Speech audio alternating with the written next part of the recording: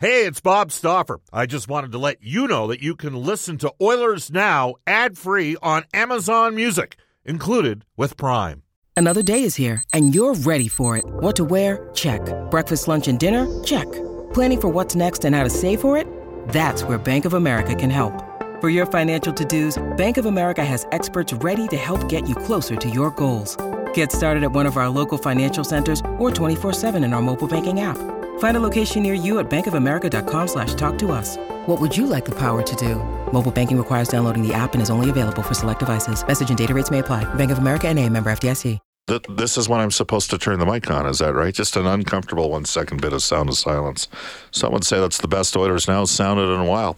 It is 12:33. Bob Stauffer, Brendan Escott with you. We will tell you that the best fans in the game need the best content. Go live and behind the scenes with Oilers Plus and access live practice coverage, pre- and post-game shows, behind-the-scenes original series, and much more. Subscribe now at OilersPlus.com using the promo code all caps Oilers Now. That's all caps. You got to capitalize every single letter. Oilers Now for a free 3-day trial. We are going to tell you that guests on the show receive Ruth's Chris gift certificates. We're going to see Brendan and the gang at Ruth's Chris tonight. If you're celebrating a special moment or simply savoring a night on the town, every meal is an occasion at Ruth's Chris Steakhouse, 9990 Jasper Avenue. As every Thursday in Oilers Now for GCL Diesel, providing genuine diesel parts and turbochargers at great prices since 1972. GCLDiesel.com. We welcome back to the show Sportsnet color analyst Louis DeBrusk. Hello, Louis. How you doing? Doing well today, Bob. How are you doing? Oh, doing good. Busy. Let's go. Here we go. That was a fun one last night. I'll tell you what, it was a tale of a couple of games. It was back and forth, that's for sure. All right, tell me this. Do we get there if not for a strong performance from Jack Campbell? Nope, not at all.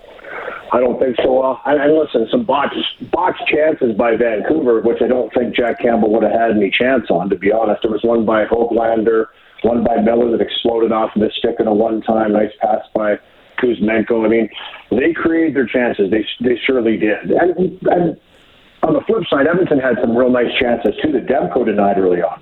So the real high-quality chances, the goaltenders seemed to be up to the task and make those saves. It was just one of those games, though, that, as Campbell settled in, he gave his team the ability to kind of stabilize, weather a real storm from the first half of the game, where I thought Vancouver in the first period was all over it. Could have easily been 3-4-0 going into the second period.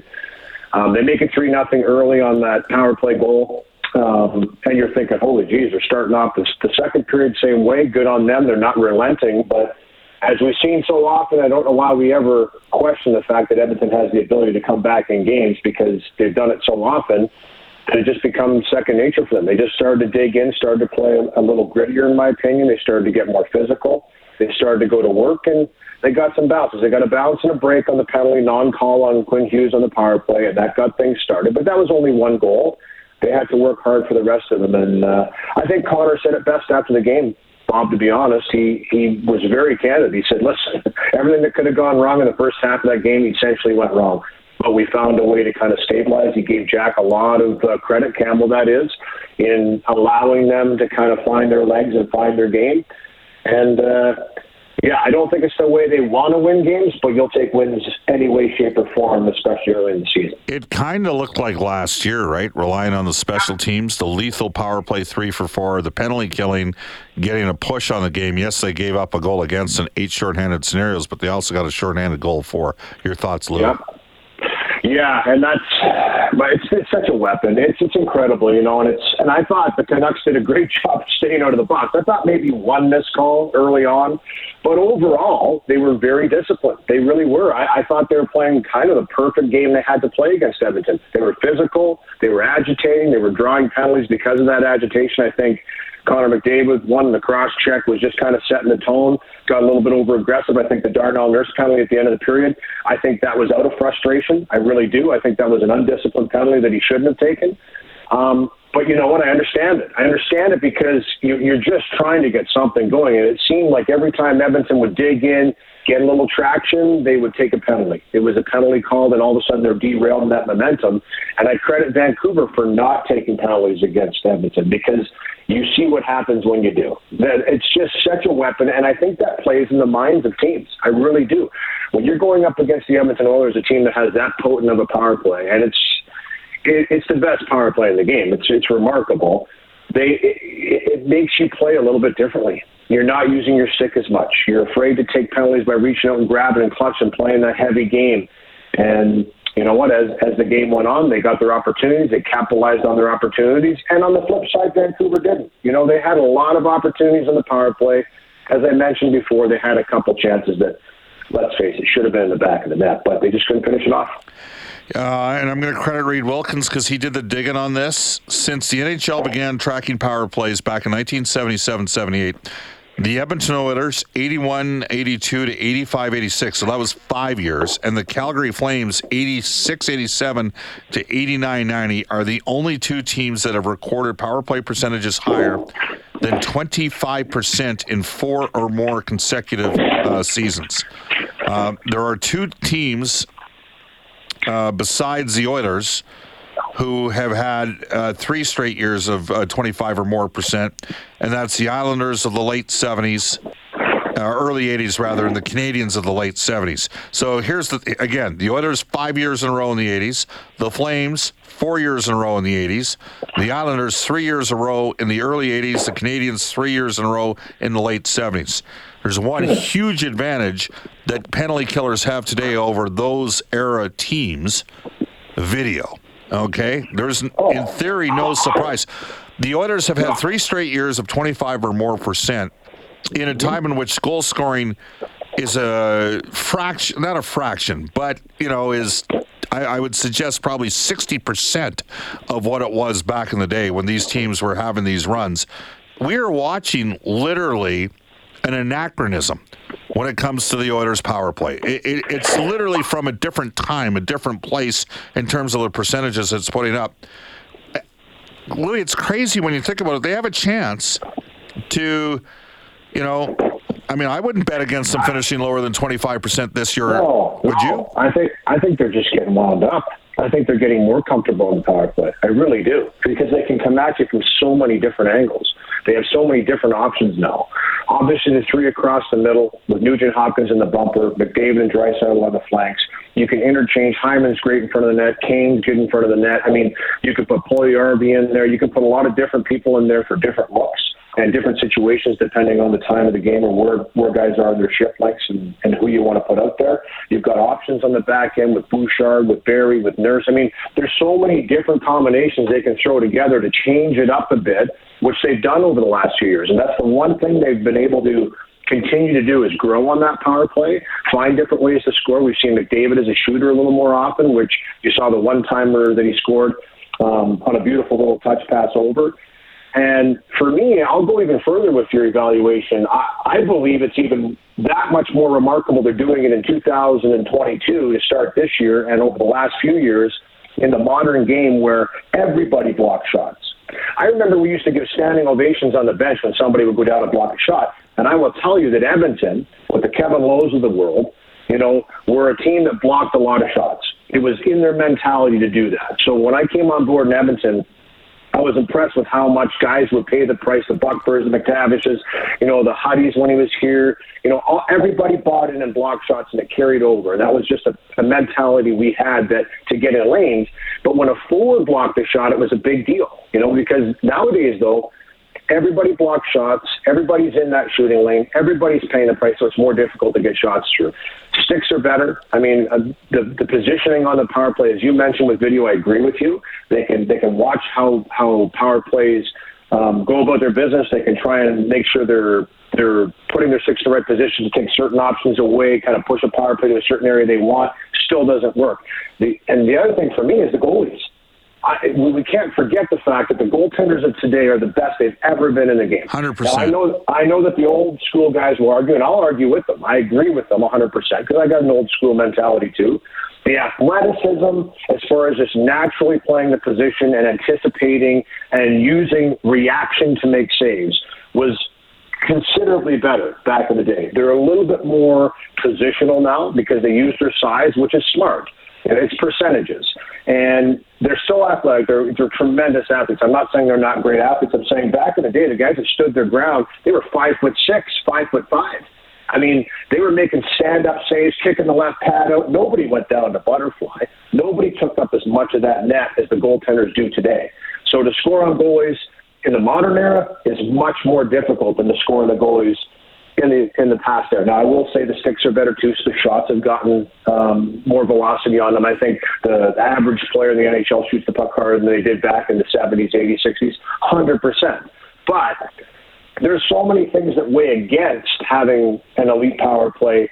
It's even more impressive than not only the Edmonton Oilers, but I think just the skill set in the league alone just goes to show you where this game's at right now in the skill set. It's unbelievable to watch what some of these players are doing on the ice. I'm fascinated every time I watch it. I really am. Louis, are you on speaker? Sorry, we're having a little bit of audio feedback for some of our listeners. I don't know if you're on speaker or on handset, if you could somehow... Here, let me try this. Are you there? Well, that knocked him right off the air there. So hang on a sec. We'll get Louis queued up here. You can text us at 780-496-0063. Sonny in Vancouver asked, Bob, did the refs not miss a hit from behind by Burroughs and Puljujarvi prior to the Nurse penalty last night? That one comes to us from Sonny in Vancouver. Yeah, I kind of thought that, the call of McDavid, all right, fine, you're going to call that. I thought there was an opportunity there on the Burroughs play of Puljujarvi as well. So, Sonny, you and me ended up seeing the same sort of thing. Again, you can text us at 780-496-0063. We're going to go back to Louis DeBrusk here. Do we have him, Brendan, or did we lose him? I think we have Louis. There we go. We got him clean. Louis, I got a little better. Way better. Louis, this one. It doesn't matter where I am. I could be in northern Alberta. I could be in my office in my house, and I don't know. It's been bad connection for us this year. But it's okay. We'll get there. What are Louis' thoughts on Darnell Nurse getting fined for interference? Do the players need to carry a purse in the future as they are playing, or will player safety ask for guardrails to be installed around every player? Wow. I did think, hey, if that's an Oilers player getting hit from behind like that, you wouldn't be happy. I'm going to disagree with that caller or texter, and that's okay if you dislike that. It's an opinion, but it was late. It was really late, unsuspecting player, and I got to tell you, when I watched it again after the game, there was a little bit of contact in the head. He's lucky that he didn't really exert into that hit, because if he would have taken Burroughs' head off there, obviously it would have been a suspension. Here's the thing. I know what people are saying, and I get it. I mean, there's a lot of ticky-tack calls. The physicality isn't the same it used to be. It ratchets up as the year goes on. I think it carries over in the playoffs, and it gets to be better hockey in that regard, in my opinion. But there's no question that was a penalty, and I think it was the league's way of initiating early on, saying, listen, that was a late hit. It was by design. It was out of frustration, and we're not going to tolerate it. I have no problem with it. Yeah. I don't. I have no problem with it. I don't have any problem with it. Here's the thing, and I know Darnell, and we talked to him in the dressing room, and he was really immobile for a while. And he talked about the fact that it was really frustrating for a guy that's used to being able to move so effectively that he couldn't move around the ice and skate the way he was playing with a torn hip flexor, for crying out loud, which is I've never seen anybody play with that the way he could play and the way he could skate. So pretty remarkable in that regard. And we know what Leon went through in the playoffs too, which I just think is a testament to what these guys will battle through to continue to try and win. But you know what? I think there's a little part of Darnell right now. He kind of wants to make up for lost time. I really do. And I could be totally wrong. Maybe I'll talk to him about that. But I think he wants to make up for lost time because he's excited due to the fact that he can move. And the celebration after the goal to tie 3-3, which great on him for kind of coming back and scoring that goal to tie 3-3, because it was the 3-0 goal scored in the power play by Kuzmenko that was the penalty that he took at the end of the first period. So he made up for that. So that's awesome, and that's what you like to see. He had a big game. I thought as that game went on, he really started to exert himself, and you're like, okay, he's in the swing now. And you forget that he had to play so long with kind of limited mobility where he couldn't really do the things that he's normally used to doing. And so I think there was a little bit of excitement there. So I'm going to give him a benefit of the doubt in that regard. But I would tell you that I think that that's a penalty that he doesn't want to take. I think that's a penalty that he probably goes in the room and says, yeah, okay, I probably shouldn't have done that. He's always been an emotional player, and that's what makes him what he is. But he made up for it with a huge goal shorthanded to tie the game, and that's what the game is all about. If you make a mistake out there, you try and go out there and fix it. You try and do better the next time. And I thought he did that very well in the game. But I agree with the fight. I honestly looked at that again, and I thought they might take a look at this. They might take a look at this and do something. So I'm not surprised at all. Louis, so it's the first game of the year. They're announcing all the players. There was an emotional moment. Obviously, I don't know if it brought a tear to your eye, but it did to mine when they showed the Stelter family in the crowd, and you know what it meant to those Oilers players, and it's a kid, and Ben was 6, and it's heartbreaking for any parent out there, anybody. You don't have to be a parent yet to have an appreciation for what that family went through. Surely you would have experienced this at some point during the course of your career as a player. It's got to be. You know what? It was a wonderful moment in terms of how the crowd reacted and started chanting Ben's name. That was off the chart. What's it like to be a player in that situation? I'll tell you, there's real emotion there, and it's hard not to get choked up. It's hard not to be emotional, but you could see it in the players' faces. You could see it. Afterwards, Connor McDavid spoke about it on the ice in his post-game interview, and he also spoke about it with Scott Oak in our interview. He mentioned his name a few times, and he was on his mind. And that's Ben was a special kid. He was a special kid that, it was that unconditional love. He came in, he was just so excited to be a part of it and a part of the run, and the players just absolutely loved that kid. And it's really unfortunate. It's really sad. And as a player, I can tell you one thing. When I played here in Edmonton, too, and I know Glenn Sather was very big on us going around and visiting hospitals, and especially the children's hospitals and the terminally ill. And, he wanted us to go in there. And they were very, very difficult days, Bob. It was difficult to go in there and see people in that situation. But you realize you were giving those children and those people that break from reality to just enjoy some time, have a smile, and hopefully make the day a little bit better if you can. And I think that, Ben was, I think he gained so much from being around the Oilers for that period of time, him and his family. I think it was so special how the Oilers just adopted the whole family and brought them in and just made everything special for him.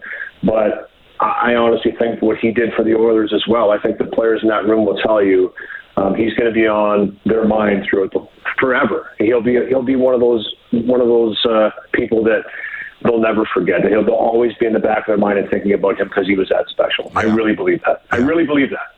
Yeah. So do I. I'm totally with you. So there's an old saying, you never critique a win. The team showed the ability against a good goaltender to fight their way back. And they scored a couple. The second and third goals were, those were great plays. One on the power play, one shorthanded. You don't critique a win. The 5-on-5 play left a lot to be desired, but we also need to factor they didn't have, and I know I'm going to get some pushback on this, but they didn't have Warren Foegele and they didn't have Kailer Yamamoto. And you know what? Yamamoto basically played in the top 6 all last year. Foegele, 3rd/4th line. I think it's a little bit tough to judge the team 5-on-5 without having... they didn't have a lot of continuity with their lines up front. And we've got some listeners that are saying, hey, just relax here, everybody. It's the first game of the year.